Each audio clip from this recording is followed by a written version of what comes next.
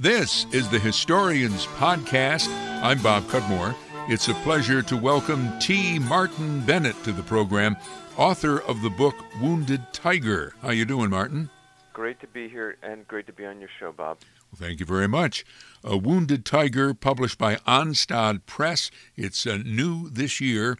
It's the true story of the pilot who led the attack on Pearl Harbor, whose life was transformed by an American prisoner and by a girl he never met.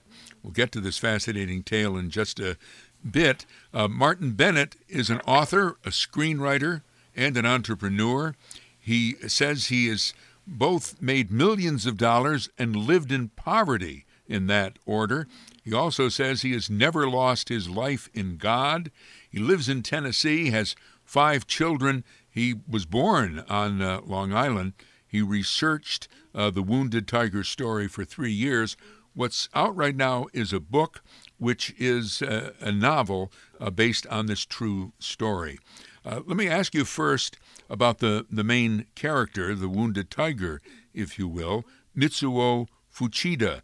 He was a captain in the Imperial Japanese Navy Air Service, a bomber aviator during World War II, best known for leading the first of the air attacks on Pearl Harbor on December 7, 1941. What was his role in the attack? Well, he was handpicked by Admiral Yamamoto to be the leader of the Pearl Harbor attack on December 7th, 1941.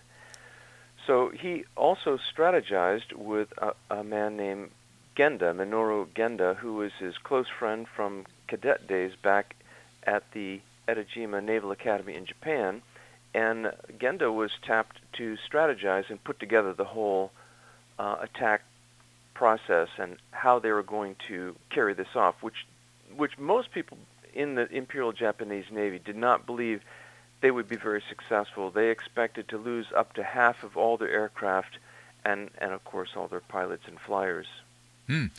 But Fuchida, is in the plane that's approaching first to Pearl Harbor, and he sends these now dreadful and historic radio messages back to his comrades, telling them that they're achieving surprise and they should attack. Right.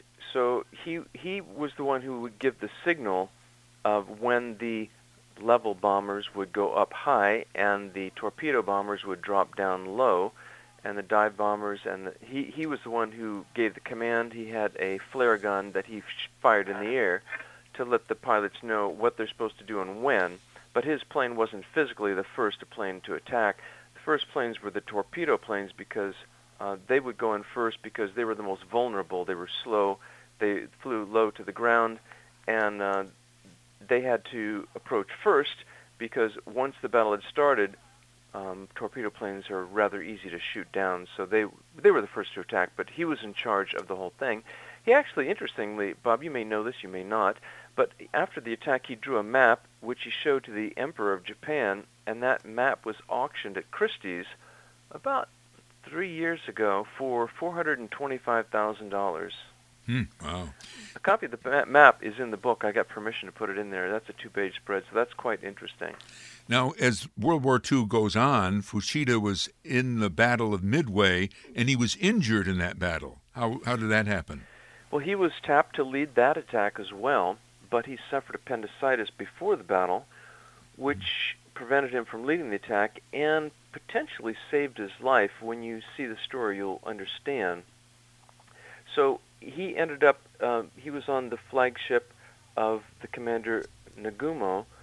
The Akagi is the name of the aircraft carrier, and he was able to witness everything going on, and he was also in the control tower at times, and so he documented very carefully what happened in that battle, and towards the end, he ended up almost being killed. Actually, there's 2 or 3 events that would have killed him in that battle, but he ended up breaking both his ankles and being sent to a military hospital for a number of months. And in Wounded Tiger, Martin Bennett really develops this story, and you hear a lot about Fuchida as a younger man and his belief in, what shall I say, the righteousness of the Japanese cause. He's probably anti-American, maybe you would say, but he has this remarkable transformation, and it comes about through these other individuals. At the end of the war, Fuchida was surprised to find that his former flight engineer, Kazuo Kanagasaki, had become an American prisoner, and Kanagasaki told of a young lady named Peggy Covell who had served the Japanese prisoners with respect, but whose parents, who were missionaries, had been killed by Japanese soldiers in the Philippines in 1943. Peggy had been sent away from Japan by her parents before the war. Her parents went to the Philippines, but then they were caught up in the war, and the Japanese ultimately killed them. And for Fuchida, such forgiveness ran counter to his beliefs. This had a powerful effect on the man. This is what sets his story apart from many others, and there's many great stories that happen during war, because war is conflict and conflict is drama. But in his case, when I tell people that the man who led the attack on Pearl Harbor later came to the United States and his children became American citizens, their eyes kind of get big, and they said, I never heard this story before. And that's really what drew me into wanting to research the story, writing a screenplay first, then converting it to book form. But to get to your question, yes, he was very much wanting to see the United States defeated, and you'll see painted out in the story, Fuchida, along with the Japanese people, felt marginalized and sidelined by the major powers, specifically Great Britain and the United States, that they did not, that is, the major powers did not consider Japan to be a big league player. America and Britain were major league, and Japanese were, AAA ball. And they felt insulted by that. There were treaties that marginalized them.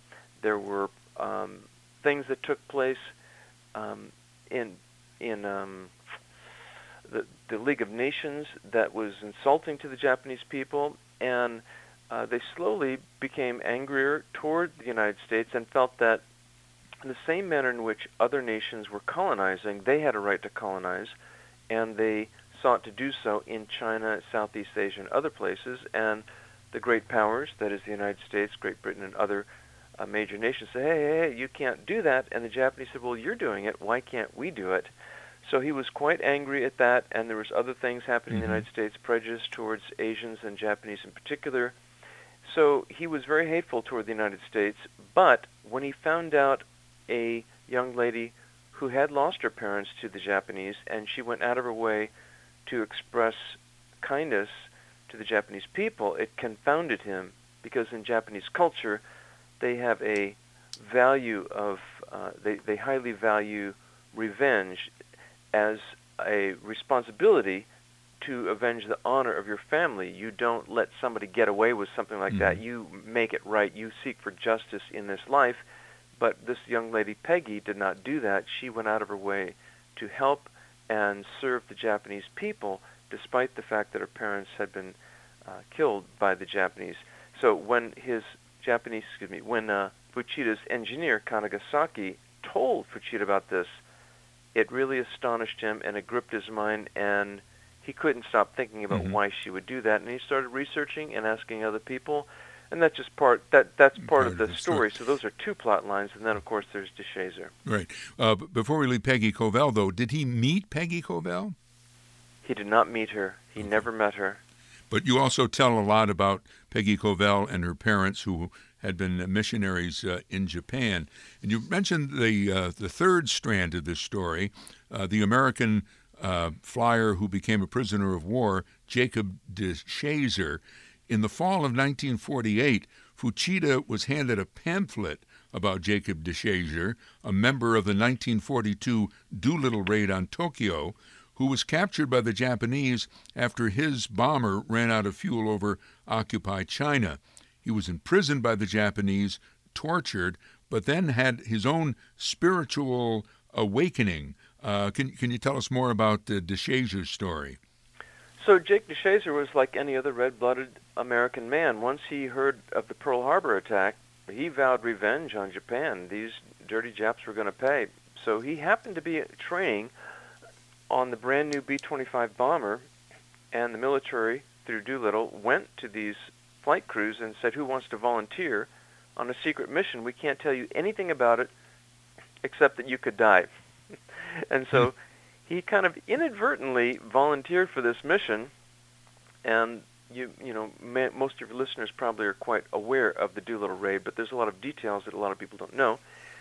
They did run out of fuel after they bombed Japan. They ran out of fuel over occupied China. He became a prisoner of war, and he said in his own words, he just was crazy with hatred toward the Japanese. He just wanted to kill Japanese people. He saw his some of his fellow prisoners die of malnutrition or be executed, and it just ramped up his anger that much more. However, he realized that if he lived that way, he was becoming more and more like the people he didn't like, which were the Japanese, who also seethed with hatred toward the Americans. And so he did come across, they had reading books and materials. He came across the Bible, and he started reading it himself, and he thought he would just do an experiment and find out, what if he actually did these things? What if he loved his enemies? What would happen? And what you see take place is quite startling. So there are three plot lines, three strands that run in this story. Fuchida and his story. He was a rising star in the Imperial Japanese Navy. You have the Covell family, who were teachers and missionaries in Japan, who fled to the Philippines and then sent their children to the United States. And you have Jake DeShazer, who was basically a guy who couldn't figure out what to do in life and did like many others do. He signed up for the military and took that path, but that led him to Japan as a prisoner of war under horrific conditions, really horrible conditions. And these three plot lines are completely separate, but ultimately they come together in a very positive way that's unpredictable and really rewarding.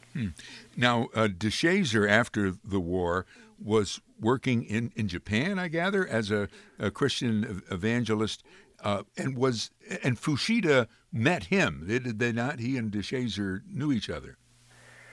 Well, what happened was, and this is, of course, the very end of the book, and I don't like to give away everything before a person reads the book. It kind of takes a little bit of the fun out of it.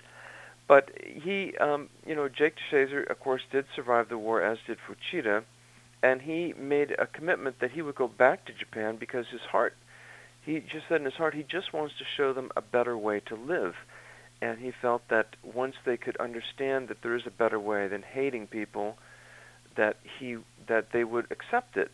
So he came back to Japan, and ultimately, and this is the very end of the book, the two of them do meet, and they actually spent time together, and it's a very rewarding conclusion to the story.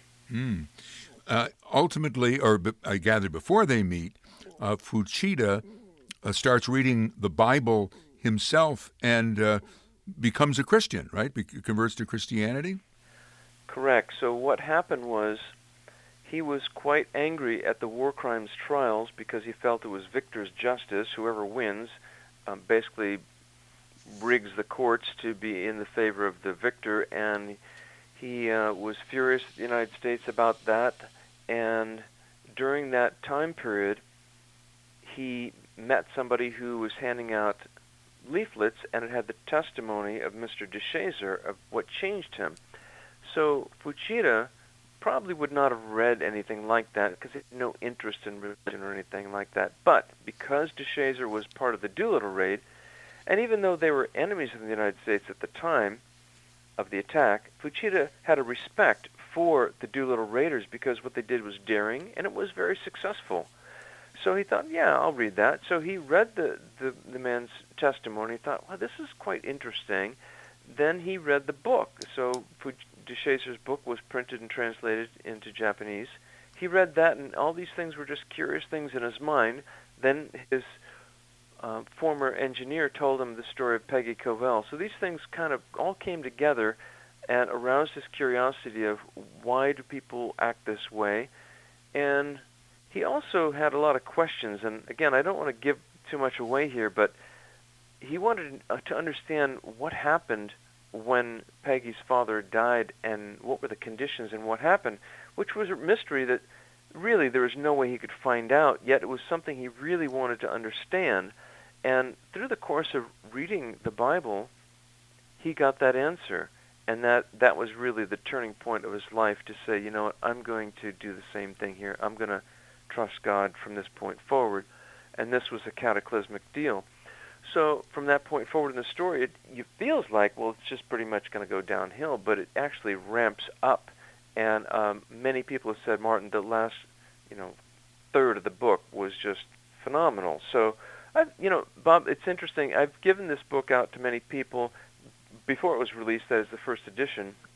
I've had multiple people tell me they read the book in a single sitting or in just 2 days because they just could not stop reading it. One event just drives into the next, and they just really want to know what's going to happen. And then I've had many people say after they read the book, they read it 2 more times cover to cover, which is, I don't do that. No. But they just found it a very gripping story. So it's entertaining, it's gripping, it's unpredictable, and it's historical, so you learn a lot of things. And as another interesting note, I've had people who tell me, Martin, I know a lot about the Pacific War, and I was surprised at how much information was in this book that I'd never heard of before. And they really found it interesting and made it just rewarding to read. Martin Bennett is with us, author of Wounded Tiger, the true story of the pilot who led the attack on Pearl Harbor, whose life was transformed by an American prisoner and by a woman he never met. If you want more information online, woundedtiger.com is the place to go. We'll continue our conversation with Martin Bennett in just a moment. I'm Bob Cudmore. I hope you're enjoying this edition of the Historians Podcast. We keep going financially because of your donations to our GoFundMe campaign that helps to pay for production expenses. Please donate at gofundme.com/Historians2016. If you'd rather send a check, please make it out to me, Bob Cudmore. Send to 125 Horseman Drive, Scotia, New York, 12302. Help us keep history alive. Thank you. And let's get back to our podcast interview with Martin Bennett, the author of Wounded Tiger, the story of Japanese pilot Mitsuo Fuchida. Mr. Fuchida has, passed on, as most World War II veterans have. And you said he came to the United States but never became a U.S. citizen, although his children lived here. I was reading on Wikipedia, and I guess I wonder if maybe you had something to do with the Wikipedia article, because it certainly followed your book to some extent. But there are some who doubt that or say that he really did become a citizen. I was a little confused on that point. Well, there's a lot of rumors that drift around the internet, but no, he never became a citizen. There's a book entitled For That One Day, and it's a memoir written by Mitsuo Fuchida. It was printed in Japanese initially, then it was translated into English and released. The translator met with Fuchida's son, and that's in the foreword, and he goes over the fact that Fuchida was in the United States quite a bit and traveled extensively, but he never became a U.S. citizen. There's really no controversy on people who go to the facts, but there's a lot of rumors drifting around. So no, he didn't, but he certainly loved America. And I think he considered becoming a citizen, but in the end, I guess he didn't see much purpose in it because he still lived in Japan. His wife spoke Japanese as a first language, as did he, and he remained a Japanese citizen. Mm-hmm. And you've developed, part of your research over this 3 years you worked on it, you got to know his daughter, who lives here in the United States, or is that not so? That's correct. So he had a son and a daughter. His son passed away this past June. His daughter Miyako is still alive, and she was a young girl during the war, and she remembers the war. And I've met with her a couple of times, and I spoke to her on the phone just about 2 weeks ago. So it's quite interesting that she's still alive, and I think that people would be interested to speak with her, but she's quite shy and does not give very many interviews, although she did do an interview with NHK, the Japanese television station, a few months ago for a program that they aired in August and will re-air, of course, at the anniversary date this December in Japan. You've written the book Wounded Tiger. Fuchida himself wrote books. He wrote a book about his conversion from Pearl Harbor to cavalry. He also wrote about Pearl Harbor itself, the attack, and the Battle of Midway. And again, I see from Wikipedia that there are some who question Fuchida. They say that maybe he's overplayed his role at the Battle of Pearl Harbor and made mistakes talking about the Battle of Midway, and that perhaps his conversion was an effort to please his, the occupiers, the American occupiers. Yeah, I've had long discussions with people who have taken that position. I actually wrote 2 articles for the Naval War College Review in Rhode Island, where Jonathan Parshall, who wrote Shattered Sword, accused Fuchida of making things up. So I'm a historian, and I'm interested in facts, so I don't really care if I like the facts or don't like the facts. I just go with what the facts are. So when Mr. Parshall made these open criticisms, I thought, well, he knows me. Why didn't he run these things past people who are, who know more than he does about this particular subject to at least flesh it out? So it turned out virtually everything written was wrong. It was just false, and it was mistakes. So when I first was challenged by some of these things, I thought, well, maybe some of these things are incorrect.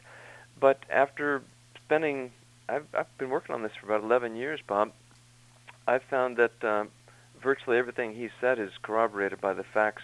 In fact, Mr. Parshall tried to find contradictory information, could find nothing, zero. So at that point, he then flipped over and said, well, then Fuchida has to prove these things. I thought, well, Fuchida's not here anymore. So some people just get a burr in their saddle, and once they go that direction, that they're just going to keep going that way. But my experience has been everything corroborates, at least what's in Wounded Tiger. Every piece of information is corroborated in the book. I don't go into all the rabbit trails, and Fuchida obviously got some pieces of information incorrect. You'll see in some other things he wrote where you get the name of a ship wrong or a captain wrong or the date of a battle wrong by a day or two. And that's typical back in the day, because how do you check facts? It's very difficult in the 1940s. Today we can check facts in seconds online, but you still have to do your due diligence. So if you look at the beginning of the book on Midway that Fuchida wrote, there's an introduction by a military officer who says that these facts have been tested and checked over years, and it's essentially been unchallenged, and that's true. People who were eyewitnesses to the events did not challenge Fuchida on anything. It was only many decades later, people who are not Japanese, who'd never seen a carrier or a Japanese plane, who come up with theories, and then they challenge based on theories, and it comes down to speculation and conjecture. And I thought, well, that's interesting, but you can't make a case with conjecture. Wounded Tiger you describe as a nonfiction novel. It's very fast-moving, very, very gripping, but I just want to question you about that some. I mean, you have a tremendous amount of dialogue in this book, which I presume is, there would have been no record of these conversations between Fuchida and whoever, for example. You must have, exercised the same kind of license that Shakespeare did in giving words to Mark Antony in the play Julius Caesar. Right. So what I did is I actually researched this for 3 years before I wrote a screenplay, which was my second feature-length screenplay. And when you write a screenplay, you have to recreate scenes. So what I did, Bob, is that I took the facts of what I knew, and for example, if you were to recreate this conversation we're having now by memory and summarize it, you could do so and do it accurately and do it honestly, but it wouldn't be a transcript of the conversation. It would be a summary of the conversation. So that's what I did in the book, and what I write in the introduction is that the essence of every scene in the book is true. So we know that Fuchida did have conversations with Admiral Yamamoto. We know the summary of what those conversations were about. So what I had to do is I had to recreate that conversation using plausibility, using history, using Yamamoto's biographies and other facts to recreate a plausible scenario. So I don't have any flying saucers in the middle of the Battle of Midway, But of course, I had to recreate conversations, but they're all plausible conversations. Mm-hmm. That was my acid test: plausibility and accuracy and honesty to the character of the individuals, to the events, and to what we already knew as facts. So it was very much like building a jigsaw puzzle, and let's say you have a 1,000-piece puzzle and you've got 750 pieces. You snap them all in place, you put the others where you think they go, and then you have to use artistic license to connect those spaces where we have no information, but you have to keep it within plausibility. Mm-hmm. You said this originally was a screenplay, now it's a book, but reading it, I mean, it just cries out to be a movie. I mean, are you trying to, and I think you are you trying to get this made into a movie? Absolutely. So that is one of the most common comments when people read the book. They say, wow, this will be one incredible film because it's very visual, it's very dramatic, it's very compelling, it's positive. So when I came across the story and started researching at the beginning, I thought this has all the elements necessary for an absolutely outstanding feature film. I put together the screenplay, had it vetted by historians, I had it critiqued by historians and film people, producers, writers, etc. I ultimately did get it in front of a studio who wanted to option the picture, but they wanted to retain full creative control, and I wasn't comfortable with that simply because you and I both know what happens with true stories, especially history stories, war stories that are handed over to Hollywood. They get kind of wacky, and I wasn't up for that. So I declined the offer, and I put it into book form. My entertainment attorney said, Martin, you need to put together a development fund, attach producer, director, marquee name talent for actors. Then you can bring in the big investors. So I pre-qualified about 10 investors who I think will have a very high level of interest and who could fully fund the film, but I need to package it first, so I'm actually trying to raise about $5 million, $3 to $5 million, and those investors would receive a triple equity stake in the project. I had a friend of mine who has worked for the History Channel. He speaks fluent Japanese, although he's American, Caucasian American, and he's interviewed over 100 former pilots from the Imperial Japanese Navy from the Pacific War. And he read Wounded Tiger before it was released, the first edition, and I paid him to critique it. And he said, Martin, this film is going to do huge numbers worldwide, and it's going to do huge numbers in Japan. And I said, why do you say that? He said, Martin, most people who write stories that have to do with Japan, and they're Americans, they don't know what they're talking about, but you've got these people as being full-blooded, real people that the Japanese are totally going to identify with, and it's a positive story, even though it's heart-wrenching at points. Mm-hmm. So yes, I'm very committed to that. Actually, I'm trying to get this to one of the stakeholders of a major production facility in the United States, rather than say the name, but he is a billionaire, and he's said specifically what kind of pictures he's looking to do, and Wounded Tiger falls right in the dead center of that target. The difficulty is you can't just go up to the door of these people and knock on it because they have multiple levels of gatekeepers. But that is the mission, and of course what I'd like to do is secure that first round of development funding in the next few months. Because of the Pearl Harbor attack anniversary, this December is the 75th anniversary, the book is going to get a lot of publicity, yes. You being one of those outlets. And I'm sorry, Martin, we're just out of time. Martin Bennett is author of Wounded Tiger. If you want to find out more about his book, go to woundedtiger.com. That's woundedtiger.com. You've been listening to the Historians Podcast. I'm Bob Cudmore.